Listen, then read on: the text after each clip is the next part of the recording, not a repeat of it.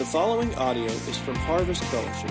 For more information about Harvest Fellowship, visit harvestabq.org. Well, good morning, everyone. Are you glad you came to church today? I hope so. Listen, there's a lot of people that decided that for Labor Day weekend they should not go to church. They made a bad decision. You made a great decision. I'm so proud of you for being here today. Help me out. There's some people that are guests today, both here in person and online. Would you help me welcome everyone who's visiting with us today? Big old hand clap for them. If you're visiting in person today, we'd love to get to know you a little bit better, and we have a gift for you. And the way that works is as soon as service ends, we have a team that'll be at the desk right outside the center doors. You can stop by there, and we'll give you a gift, and you put your email there, and then we spam you for the rest of your life. I'm totally kidding. That's not how that works. But we would love to get to know you, and we really do love when guests come to Harvest. And so thank you for being here. I have quite a few announcements because there's a lot going on at Harvest, and I want to start with what's happening in our Harvest Youth right now. They are this week in week 2 of a series called Squad. It's a ton of fun. They start early. They play a bunch of games. There's all kinds of things going on. Lisa and I got to be there last Sunday night. I got to speak at their opening session, and it was so much fun. And I do need to give a shout out to our squad leaders. So they split the whole group into four squads, and every squad has a leader. And I'm telling you, the leaders this year are just epic. They are all in. They're having so much fun. And so I wanted to show you what Squad is all about. So we have a little recap video so that you can see what's going on. And if you have a teenager, you definitely need to get them to Squad starting tonight. So check this out.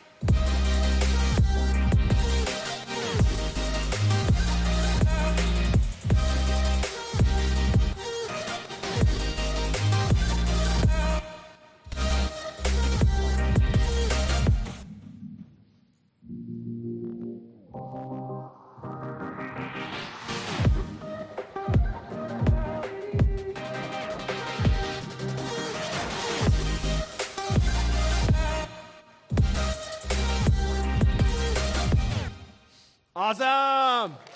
All right, for the youth that are in the room, I'm just curious which squad you think is going to win. I heard purple, blue, black, and green, and you're all right because you're all winners in my eyes. All right. Parents, did any of y'all see your students in the video? Isn't that fun? I'm just telling you, I stood at the back of the room. Worship was going on. The kids all just went to the altar. They're worshiping. And every time that happens, my heart is just filled with hope for the future because these students are our future, and I'm just excited about what God's doing. So wanted you to know about Squad. Now, next announcement, I'm going to the other end of the age spectrum to tell you about the senior adult lunch that is going on Sunday, September 17th. That'll be in the youth room right after service. Pastor Jerry's got a sign up out in the lobby.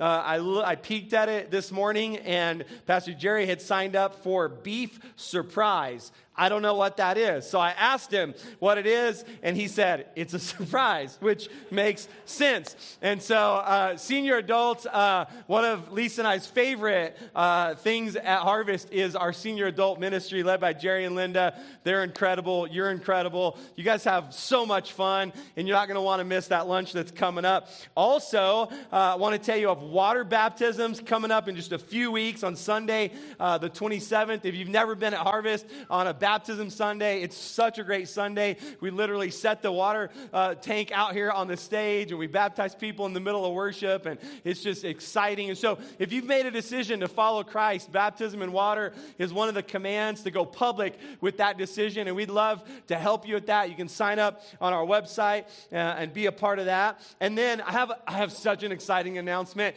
especially this is for parents of elementary and younger kids. We are going to do something coming up called a Parents' Night Out. That's on Friday, September 22nd. I thought that might get a cheer, all right? I thought that might get a cheer. And so here's how it's going to work, all right? You can sign up. It's live right now. You can sign up on our website for Parents' Night Out. And here's the deal. We do want to give you a night out. We'd love for you to have a date night, okay? But we'd also love for you to meet some other Harvest parents. And so you'll see when you're signing up for it, you'll kind of walk through the registration. And there's a question there that if you want to, if you know people that you want to go ahead and group up with, you can just put their names in there. But also, if you're like, I'm ready to like be a little exciting and just meet some families that maybe I don't know, then Pastor Madison will actually pair you with some other families. So we're encouraging you to go out. There's a 3-hour window. Go out with like maybe 6 of you, like 3 couples, get to know some friends.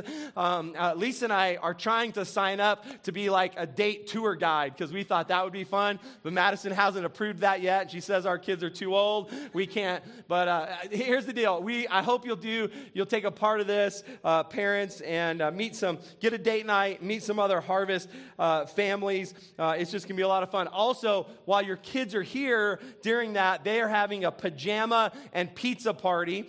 It's $5 when you sign up, $5 per kid. They're getting dinner. We got a great team that'll be here taking care of all of your kids, and it's just going to be really amazing.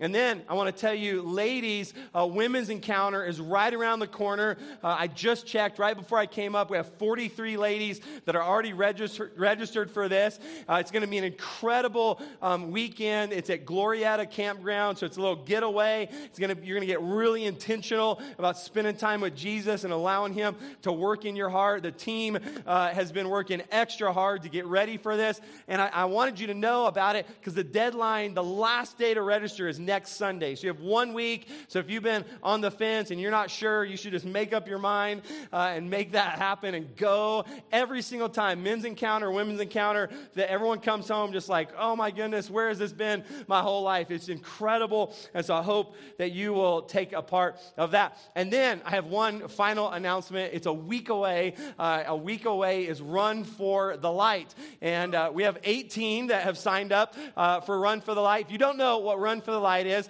we have a 1 mile, we call it a fun run. If you're Lisa, if you're like her, there's no such thing as a fun run, okay? But we make this one fun. It's a color run.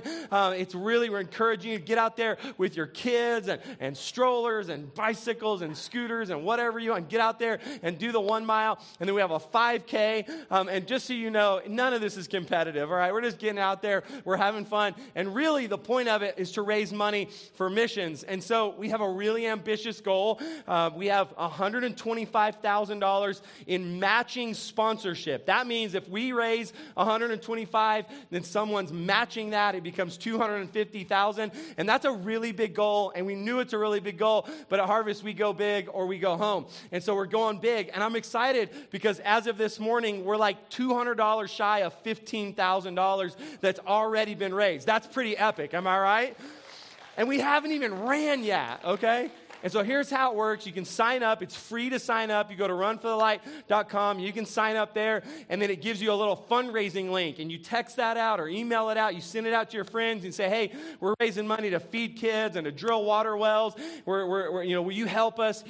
I've been watching all week. People are sponsoring for $10, for $20, for $100, for $500, and it's just adding up. Everyone does their part. And what is exciting to me about this is if you spend any time at all around Harvest, we have this phrase that we talk about generosity like this. We say, we live with open hands. We have a bunch of different mechanisms to start training our kids about that, like you just saw with Dash for Cash. That's one of the ways we start teaching our kids really young that, hey, this world's not just about grabbing as much as you can and holding on to it for yourself. It's about living with open hands. And for our teenagers, Run for the Light is one of these mechanisms. So we're really encouraging our youth to be a part of this, because we think at Harvest, this is the best way to live, is with open hands. And I want to tell you two stories that just really encouraged me this week. And neither of these people know that I'm going to call them out, but because if I told them, they'd probably tell me that I couldn't. But they're just living out this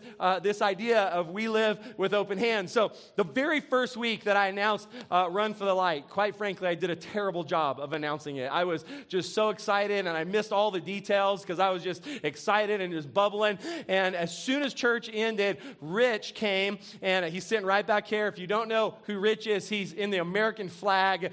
He looks patriotic today. Rich came up, and he said, Pastor, I'm in. I'm signing up today for Run for the Light. And I'm like, dude, that's awesome. We high-fived. And if you don't know Rich, he's a retired firefighter. So he says, I'm going to up the ante. I'm doing the 5K in full firefighter gear. And I'm like, wow, okay.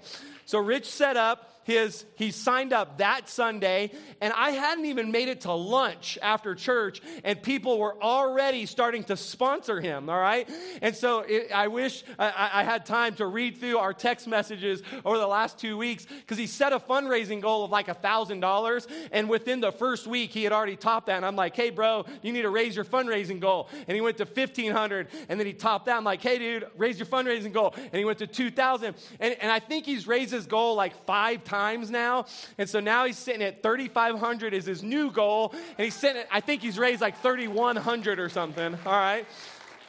And I just love it. I just love what happens when a guy or a girl gets excited about, hey, maybe I could go do something that would bring some change to the world. And that's what Rich is doing. And I love it. And I knew if I asked him, he'd tell me I couldn't tell you all that. So now I'll just ask him for forgiveness later.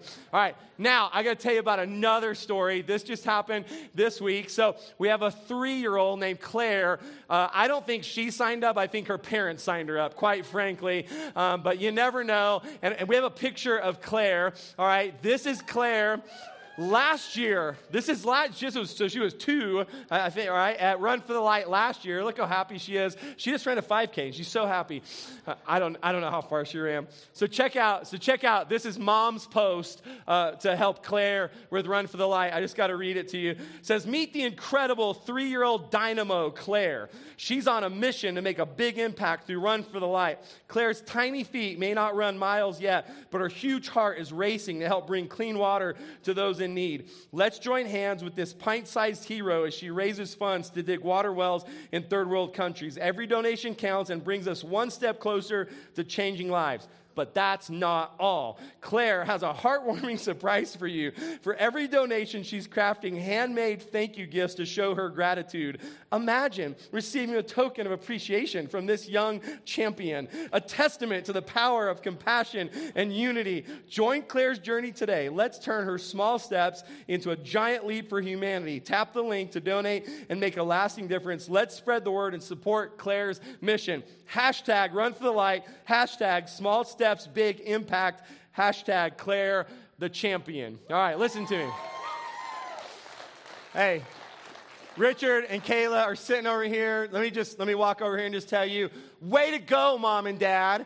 You are raising a world changer, okay? And I'm serious about it. This is where it starts, okay? We challenge our kids. We challenge our teenagers. Ava and Eden are both signed up for Run for the Light. We start young, and they start believing at 3 years old that God has a plan for them and that God can use them in big ways. And I'm so excited. Like, at the end of the day, whatever we raise is whatever we raise. And it'll get doubled, and we'll send it off. We'll feed kids. We'll dig water wells. But what I'm more excited about is the lifetime ahead of girls like Claire, that for the rest rest of her life, she's going to know that God has marked her and has a plan for her. And I was just telling this story just last week. I was telling a story about how as a teenager, I went to a Speed the Light rally and I made a $100 pledge. And I didn't know how I was going to do it, but I got some odd jobs and I figured it out and I got some money together and I met my pledge. And as a teenager, that was a really big deal. But what's more important is that as a teenager,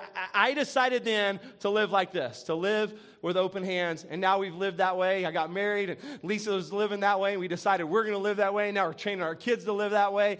And it's the best way to live. So Run for the Light is a week away. Okay. You have a couple of options. You can sign up to run.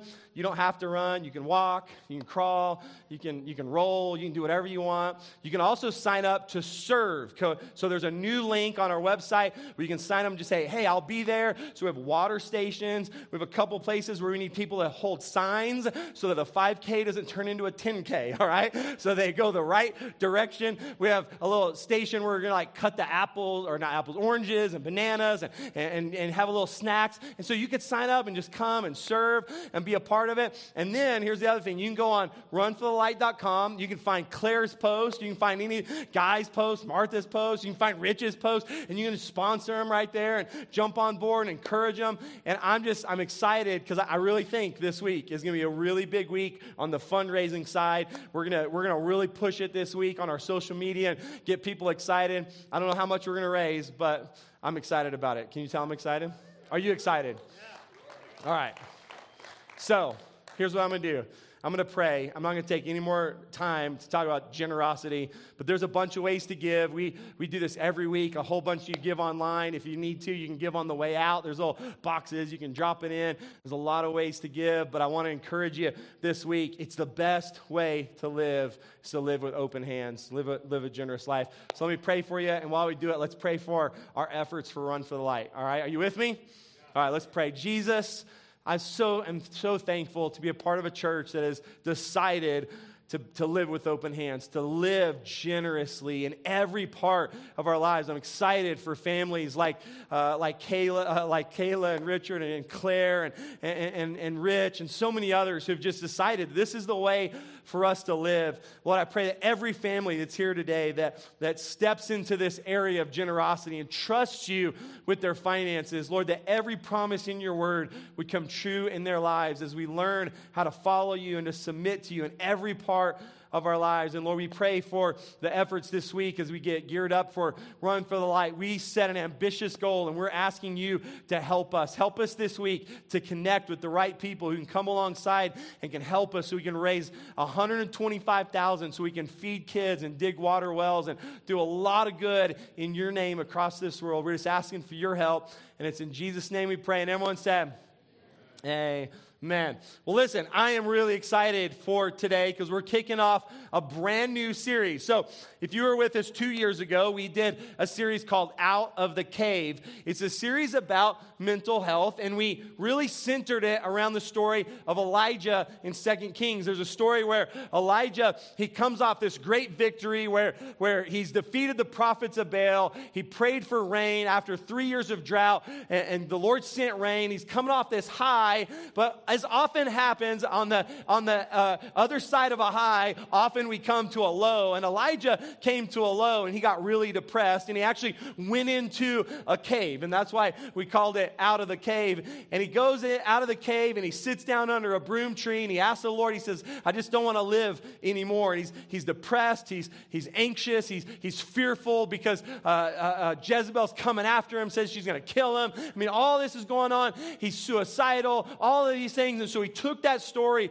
and we learned how to come out of the cave. We learned about the freedom that Jesus has for every single one of us in every area of our lives, but we really centered around the topic of mental health. Now, I'll tell you the truth is this series was the most impactful series I think I've ever preached in my life. It helped a ton of people. I also made a lot of people mad during this series, and I'll tell you why, is because there's a stigma around this topic. topic. And so when I stood up here and I said, yes, Jesus can set you free, but also he might need to use a counselor to help you to find that freedom. He might need you to visit a doctor and start medicine. He might need you to change your diet. He might need you to start exercising. All these different tools. For some reason, that just made some people upset. They were upset because they were kind of the Jesus-only flag wavers, you know? And I'm like, listen, Jesus can set us free. We preach that every week. He does it. We believe that, absolutely. But we believe in a holistic approach that often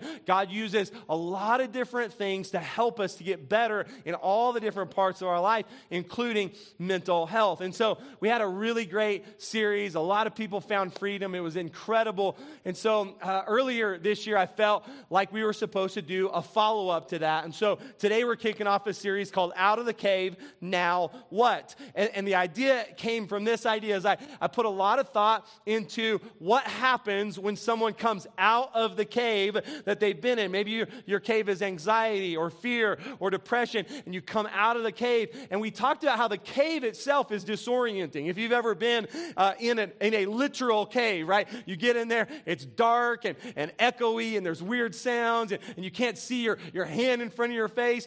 It's disorienting. You can't tell up from down or right to left because it's so dark, and you're kind of wandering around. And as disorienting as that is, it's also disorienting to step back out into the light. Have you ever done that? You step out, you've been in the dark, now your eyes are adjusting, you can't really see. And so what happens in that moment is the safe place is to run back into the cave, right? As strange as it sounds, that in that moment you have a decision to make. Do I stay out here and figure out how to stay out of the cave, or do I go back? Even though I didn't like it in there, it felt a little bit safe to me. So that's what we're going to talk about in this series, Out of the Cave, Now What? And some of you will remember, we have a special guest today, and some of you will remember my friend Peter. He's been here at Harvest before. He helped us with our last series. And then for our men, they were at men's conference earlier this year. Peter was at our men's conference as well. And so I called Peter. Peter's a professional counselor. He's actually counseled me through several hard times in my own life. And I called Peter. I said, hey, I think we're going to do a part 2, and I'd love for you to be a part of it. He brings a perspective because of his role in the mental well community. He knows things that I don't know and I'll never know. He's in it every single day, and he loves Jesus. All right, I just want you to know that if you're not sure if a counselor can love Jesus, Peter pulls off both of those very, very well. And so I've invited Peter to come to help us as we kick off this series. We're going to spend several weeks in it, and I think you're going to really find it helpful. This would be a great series, by the way, to invite a friend, all right? We're providing practical answers to problems that people are facing every single day, and I'm super excited about it. So would you help me this morning and welcome my friend Peter Pignon as he comes to help us out with this?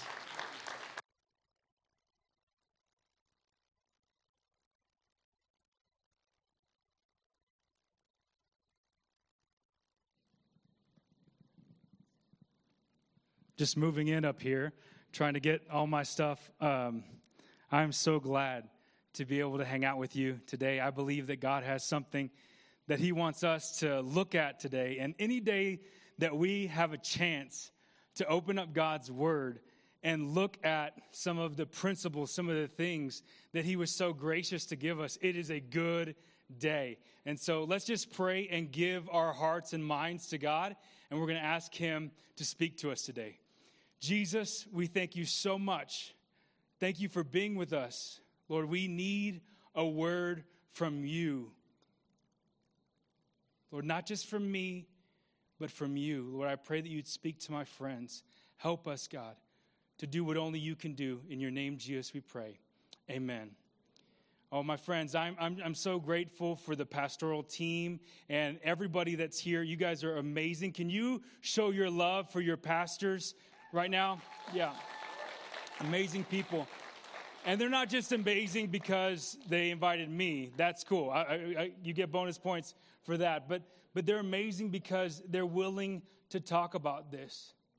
This is not easy to talk about. I've given my life to talk about mental health. Anywhere they will give me a mic, and if they don't give me a mic, I will still talk about it. I will shout, and just trying to save as many people as possible and letting people know that transformation is possible. That's what we talked about last time. And if this is the first time that we've ever met, like Pastor Jason said, I do professional counseling, I do professional coaching. And if you're interested in taking one of our online courses, we have a free online course called Mental Health 101. At some point, a QR code is going to appear behind me, and you can go to mindsconnected.com/harvestabq. And that'll take you to our free resources that are available to you. So I might be able to be your coach/professor if you want to take that course. We're getting close to about 100 people that are walking through that content. And maybe you could even invite somebody else to take it with you. The purpose of mental health content is to strike up the conversations. Hey, you watched lesson 1. What did you think? What's going on with you? And it creates opportunities for parents to talk with their teens or couples to talk about mental health together. So that's what we're trying to do. We're trying to create opportunities for people to have these conversations. The stats are clear, okay? They're clear. We have been in the place where children and adolescents,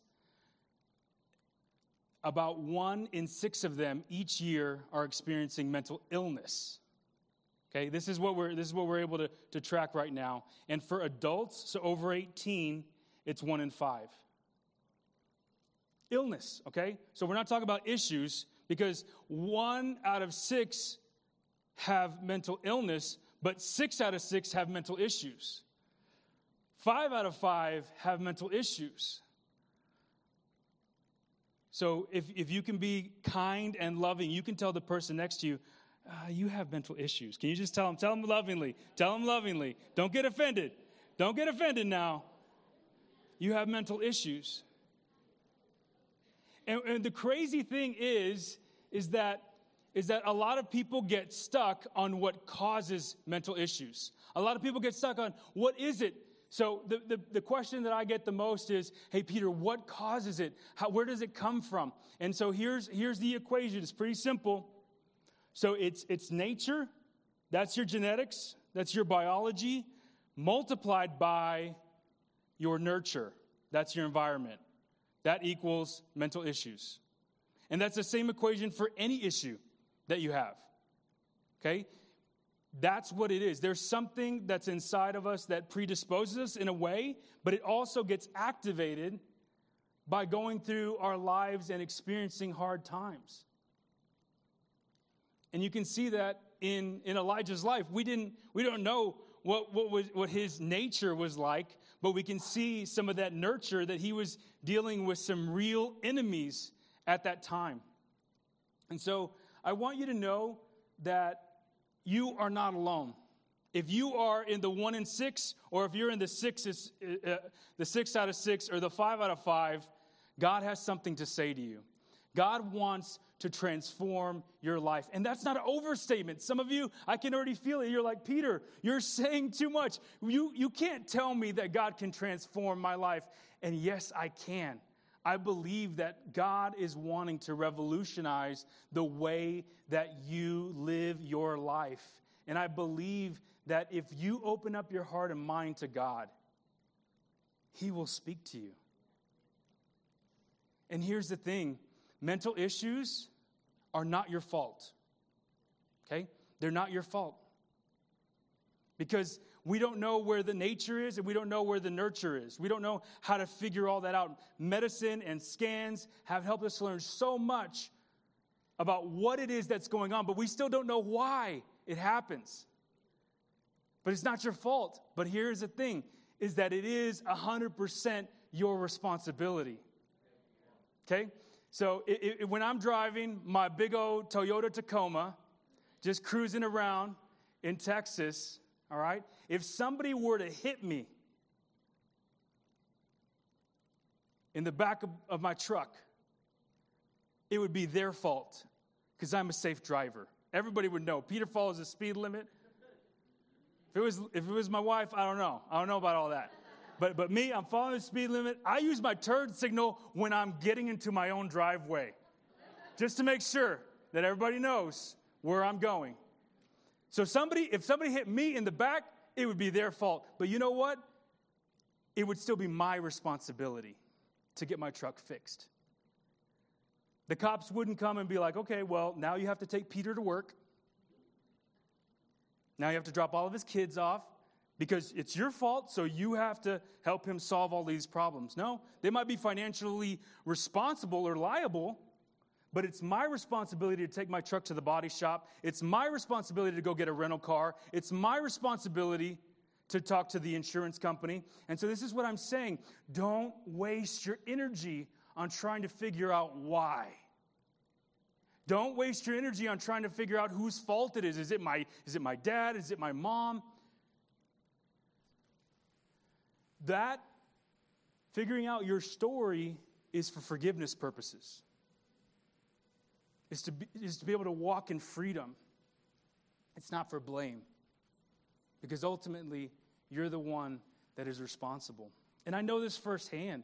Some of you may already know this, but I was sexually abused by 2 male family members when I was around 3 or 4 first, and then subsequently after a period of time. And when that happens to somebody that's young, especially when it's the same gender, it can create a lot of questions, a lot of confusion.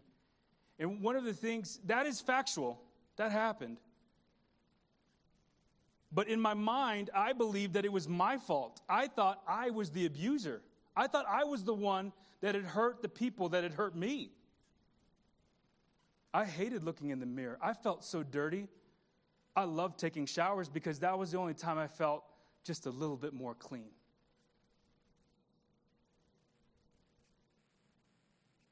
It's hard. And the thing is that can happen to some people and they wouldn't have the same issues. I was dealing as a kid with depression and anxiety.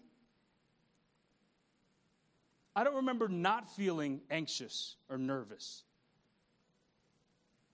And I was already shy to begin with. I would have probably been shy naturally, but I was like complete turtle. Like you could just see the top of my head. I did not want to engage with people. And so I became oversensitive, and people would tease me. Kids can be cruel. And again, this was not the worst thing that they said in content, but it hit me the deepest, is that I would cry and cry and cry, and they called me a girl. They said, "Oh, you're such a little girl." And just hearing that in my wounded state, they would say that over and over, "You're such a little girl." And no offense, ladies, that would be a good thing if I actually was a girl. But I knew for some physical reasons, I mean, look at my eyebrows. Look at those caterpillars that I knew I was a dude. There was some clues.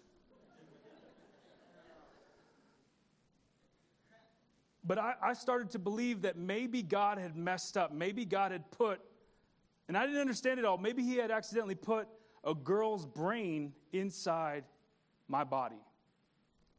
I was so confused. I was so ashamed. And I didn't know who I could talk to about that. I didn't want anybody to know. I didn't want my parents to know for sure. They were awesome people. They were loving people. They would have helped me if I would have opened up to them. But again, I thought the abuse was my fault.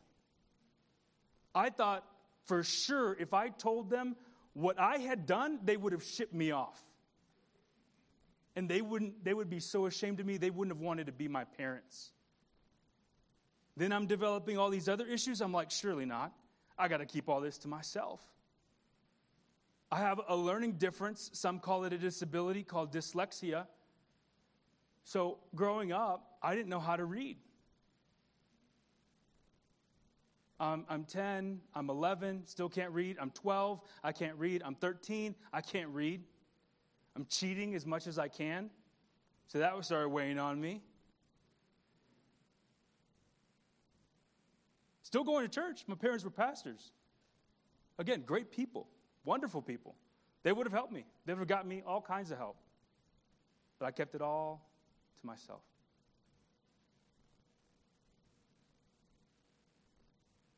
And so I had dyslexia. That was a fact. But what I started to believe was that I was stupid. Because people would say, "Hey, can't you read?" Are you stupid?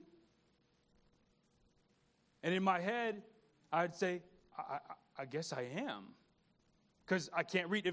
If intelligence is measured by whether you can read or not, then by that standard, yeah, I guess I am stupid.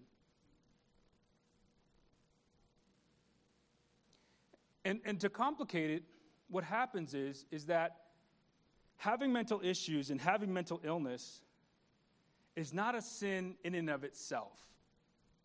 But humanly, we want to deal with it in some way. Like, it wasn't a sin that I had dyslexia, but I started to sin by cheating.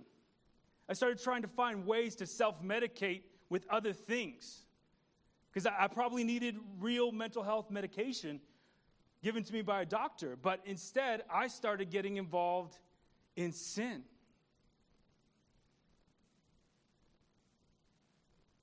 And so mental illness, mental issues, they can make us more vulnerable to sin, even though the mental illness is not the sin. And that's why a lot of people get confused with that. They feel like it's sinful. But because we need help dealing with those issues, and if we try to do it alone, then instead of getting God's provision for us within the body of Christ and within our families and within our community, we can go to these other things that really start to mess with us and wear on us. So what I want to do is I want to walk you through some principles that I see in Scripture in the book of Romans chapter 8. And I want to talk to you about how you can stay out of the cave. Okay? You guys ready for that? Let's do it. So let's read Romans chapter 8. It says, verse 1 in chapter 8 says, "Therefore, there is now no condemnation for those who are in Jesus Christ. Because through Jesus Christ, the law of the Spirit who gives life has set you free from the law of sin and death. For what the law was powerless to do, because it was weakened by the flesh, God did by sending his own Son in the likeness of sinful flesh to be a sin offering.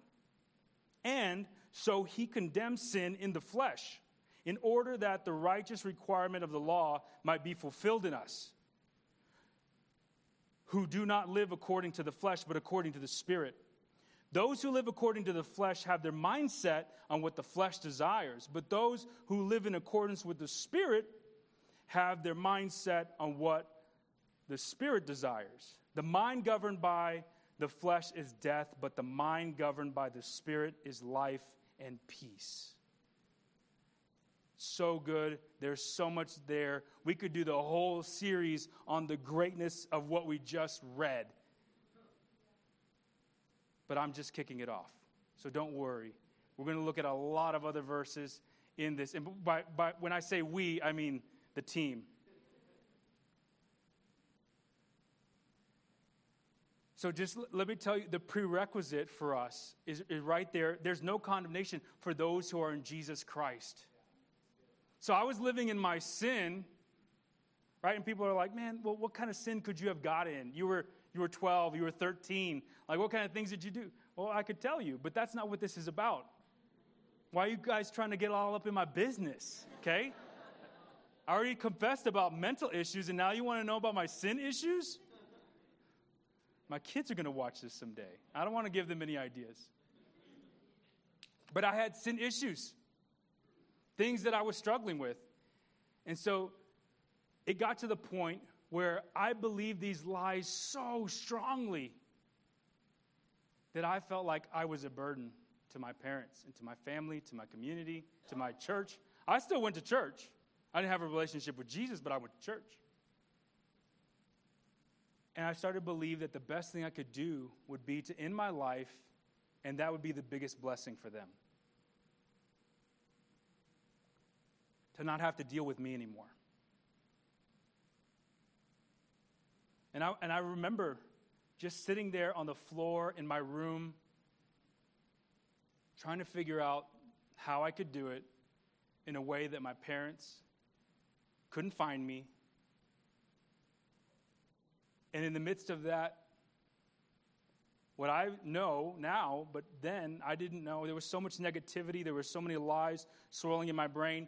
and I heard 3 words, I love you. And when those words came to my mind, I knew they weren't me. And I'd been around church, and people had said that God could speak to you. So I was like, well, maybe that's Jesus. So I just out loud, I said, no, you don't love me. You love all those Christian people. All the people that are doing things right and don't have these issues, that didn't abuse somebody like I did, that don't have these sexual issues that I have, that are actually intelligent and can do basic things like read. And these other words came up, and it was like, no, I love you so much so that I gave my life for you, and if you show me, or if you give me your life, I'll show you what I can do with a completely surrendered life. You want to end your life, so you don't value it, but I'm telling you, I value your life. I value it so much that I said that I would give my life for yours. I would have died just for you. And whatever the Holy Spirit, Jesus, as I was sitting there, I was like, okay, all right, it made sense. I gave him my life. And I received the joy. I received forgiveness. And this is what I would love to tell you, is that I received that, and I never had any other issues ever again. That was almost a magical moment. I mean, that felt like Disney World to me. Like I felt like the weight of sin that I'd been carrying was off me. My mental health issues and my mental illness was not, but the sin was gone. And the thing that was causing there to be a disconnection between me and Jesus and me and my Heavenly Father was gone.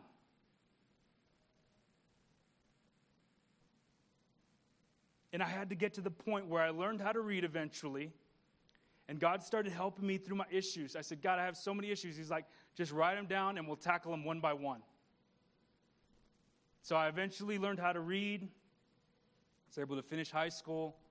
And a lot of cool things happened that we don't have time to get into. But it was so fun to see God do that. He said that his strength could be made perfect in my weakness. And I saw it. I saw it. I felt like the presence of God as I was learning how to read with my finger, just very slowly. Just feeling God help me with that. Feeling more and more like a man. Feeling more and more that my dyslexia was not as much of an issue as it was a gift. I think in terms of pictures. And if you take that course, Mental Health 101, you're going to see a bunch of pictures that I've drawn. Just things that were in my brain that I wanted to give to people. Like, I can't explain it really well, but I'm going to show it to you. And so I've loved to draw. I've loved to communicate in charts. And I think in terms of pictures. And I like it now. Now, if Jesus could go back in time and say, do you want dyslexia or not? I'd say, give it to me.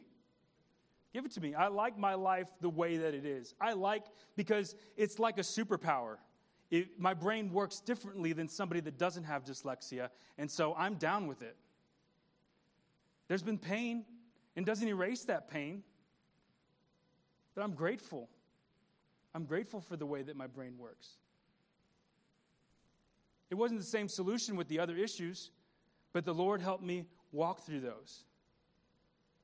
And what I'm telling you is that it starts with salvation. If you don't know Jesus, then find one of us leaders afterwards, and we would love to introduce you to Jesus. We'd love for you to know Jesus, because these principles don't make as much sense if you don't start there. But once you start there, you're going to have to remind yourself, and this is point 1, you're going to have to remind yourself that there's no condemnation for you. You have to remind yourself because your brain, it's not like we wipe your memory of what you did before you met Jesus and started this awesome relationship. Those thoughts of what you did back in your sinful life will come back up. And if you're not careful, that will be a weight on you again. And it'll make you want to go back and hide. Condemnation is what we feel from the enemy, and it makes us get further and further from Jesus. conviction, or a better word, confrontation, that comes from the Holy Spirit takes us closer and closer to Jesus. And so sometimes we think that God is making us feel bad, but that's the enemy saying, you messed up, get out. You broke the rules, you deserve to die. No, as you messed up, let's talk about it. Come on, let's have a conversation. I want to help you. I know that the sin that you get involved in messes with you. So you have to remind yourself that there's no condemnation. Number 2, you have to rejoice in your freedom. Any narrative, any story of people getting free, you know that it's not a one-step process. It starts with one step, but if you've ever struggled or known somebody that has struggled with drugs or alcohol, you know that you walk out your recovery daily. You walk out your healing daily, but you have to rejoice in that. You have to rejoice that the chains, you can still carry those chains, but the locks don't work anymore. The locks don't work anymore. You can pick them back up. You can carry them around. They can cause weight, but there's no condemnation because you have freedom. You can go back to the freedom. And I've had to remind myself time and time again of the decision that I made to have a committed relationship with Jesus. And I said, I got messed up again. I've been carrying these chains around, and I throw them down, and I run back to Jesus. Because when sin's in our life, it makes it so much easier to believe lies. But when you can call sin out, it really does help you to be able to, number 3, walk in the Spirit. This verse 3, talks about that just the law, just the rules were not powerful enough to set us free. But it was the Spirit of God. It's the Spirit of God. And here where it says, in the NIV translation, that's a New International Version, it says to live according to the Spirit. Literally, the word there is walk. If you look at the Greek, I can't read Greek, but I consulted people who can, and it says it's just literally to walk. And so I want to encourage you that it's going to be one step at a time, walking in the Spirit. Sin and the enemy are always going to try to deceive you, but the Spirit will never lie to you. It's a spirit of truth. And the best thing you can do for your mental health is to be connected to the Holy Spirit. That's the same Spirit that saved my life. I shouldn't be here. That was 23 years ago. I'm on 23 years of bonus life because of the Holy Spirit. And I don't understand why He came after me like that and why He spoke to me. My guess is that my parents were worried and they were praying for me. My guess is that my grandparents were praying for me. That the prayers were faithful. And so don't give up on praying for people. Don't give up on your loved ones. Transformation is possible for them. And I believe that I'm living proof of that. And I also believe that I could ask you to raise up your hand and you could come and grab this mic and you could tell a story of what God can do in a surrendered life. Your story. What He's done in you. Number 4, you have to recognize your mindset. This is what it says there. It says, those who live according to the flesh have their mindset on what the flesh desires. But those who live in accordance with the Spirit have their mindset on what the Spirit desires. A mindset is when a specific belief, so at least one or more beliefs get activated. So right now, everybody, every moment of your waking life, you're in a particular mindset. How many have ever heard of the victim mindset? There's a winner's mindset too. There's a vulnerable mindset. There's a critical mindset. There's all kinds of mindsets. And so that means that there's one activated belief inside of your brain that is guiding you. And so with the science, it's pretty simple. We believe that your mindset will determine your movement. And if you read Scripture, you're going to see that. Peter, when he was walking on water, his mindset is centered on Jesus, and he's taking those steps. He's walking with confidence. And what happens? The wind and the waves start showing up. His mindset shifts. He starts to sink. And he just went down, and we've never heard from him since. No, his mindset shifted back. He said, Lord, save me. And Jesus did. He didn't say, nope, your mindset shifted. We're done. And you can see the different mindset shifts in Elijah's life if you reread that story. Because he had the winner's mindset. I mean, think about it. It was this epic kind of like gladiator, patriot, 300. Like none of these movies that I've seen, okay, because I'm not allowed to watch rated R movies. My parents said no. But if you would see the trailer on YouTube, it's kind of like that epic of like they kill 450 prophets of Baal. I mean, it's this crazy moment. So he's got this winner's mindset, and then he gets the victim mindset. And you know what? The victim mindset is God-given when you are being victimized. But once he was safe and under God's protection, you can let that mindset go.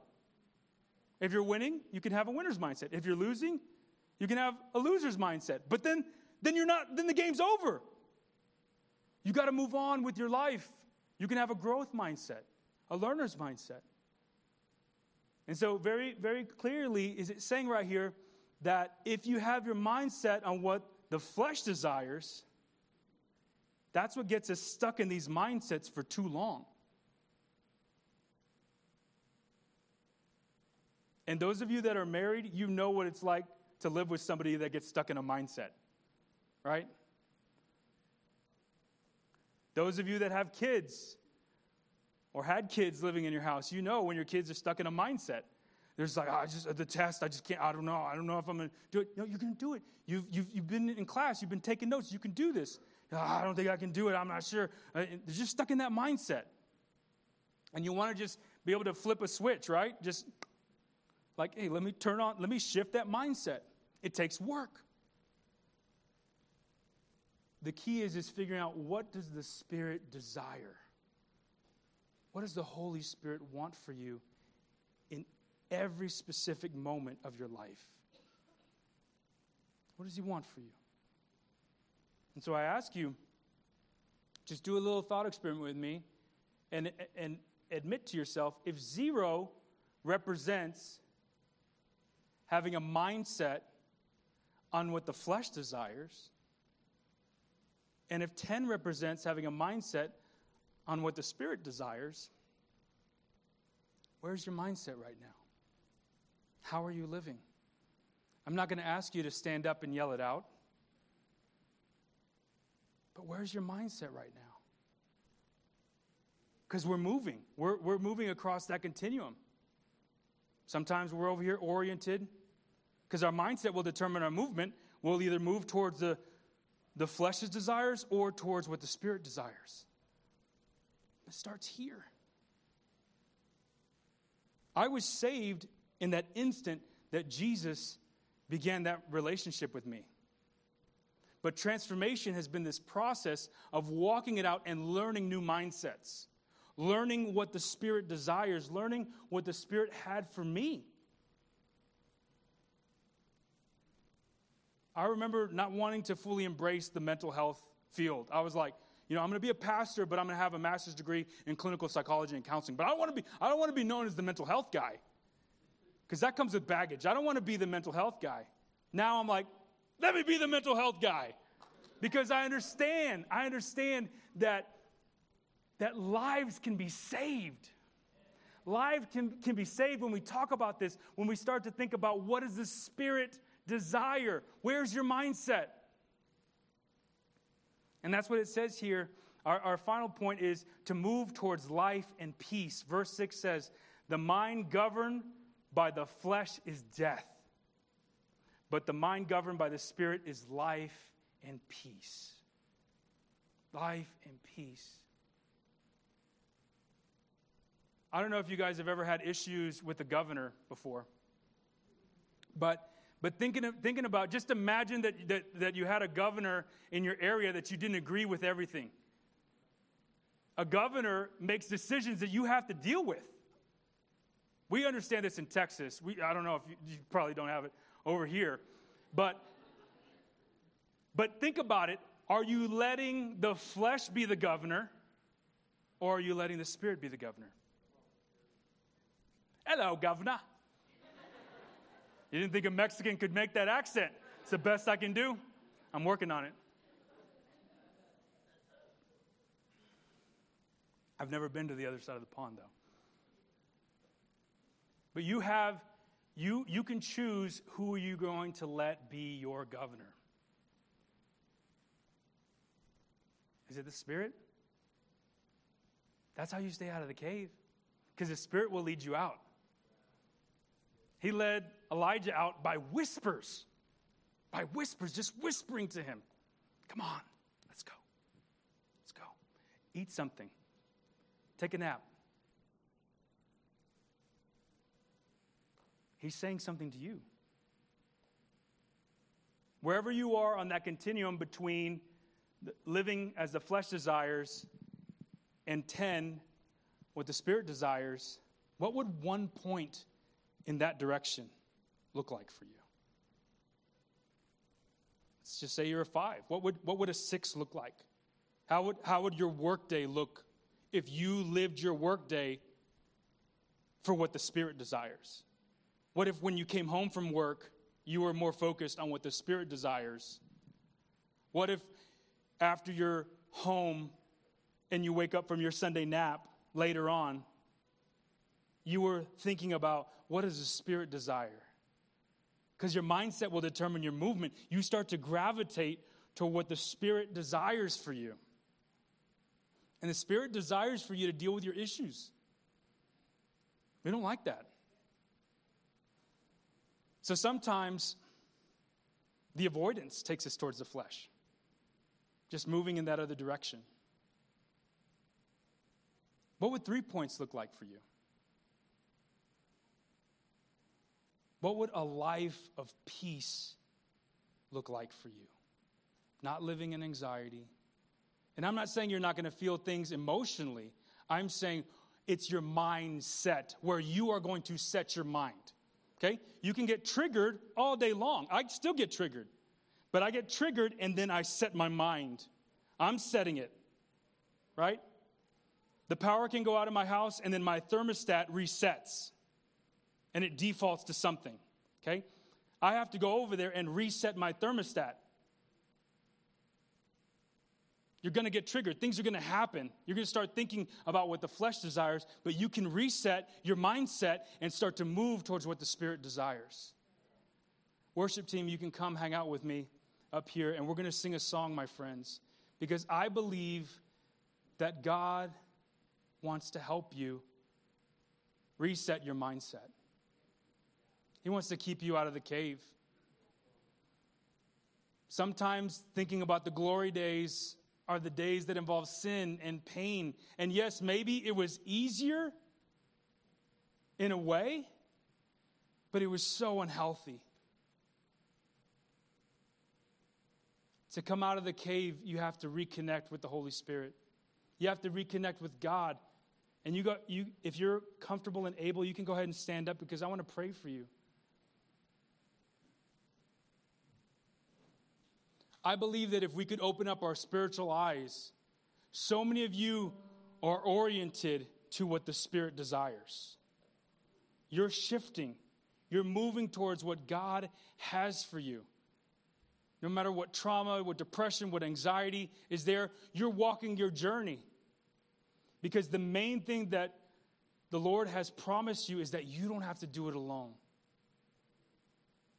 Some of you need to invite somebody on that journey. The first person is Jesus, but the second person will probably be somebody in this room.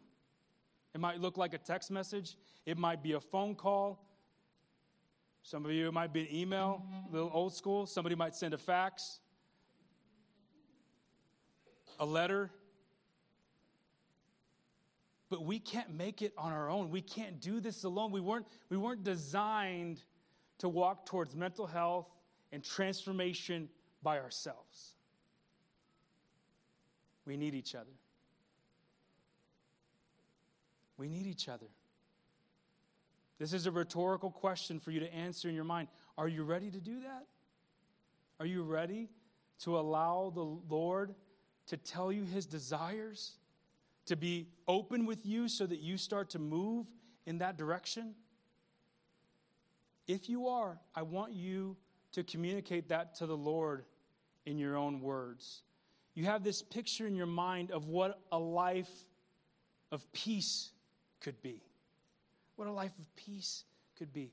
Drastically, dramatically different. And some of you have already made that turn, and I'm just encouraging you on that journey.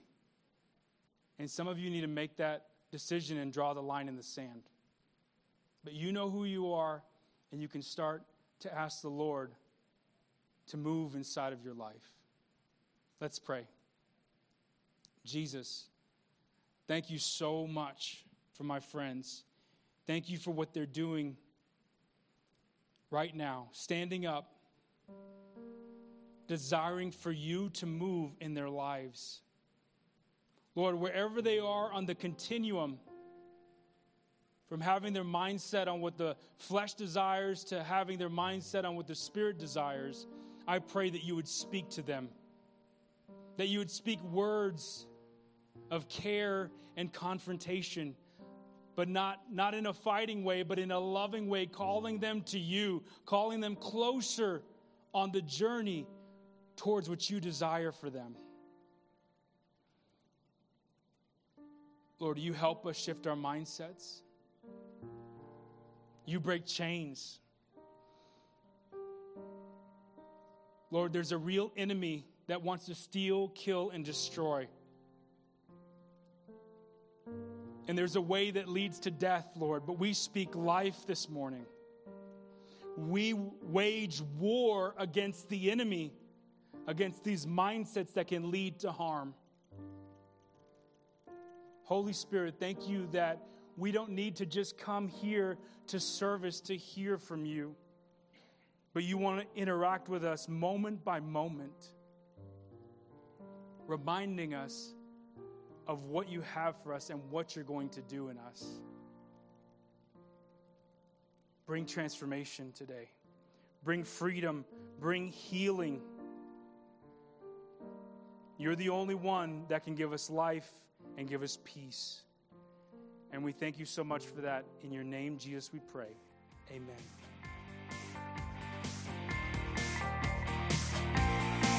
Thank you for listening to the Harvest Fellowship podcast. For more information, visit harvestabq.org.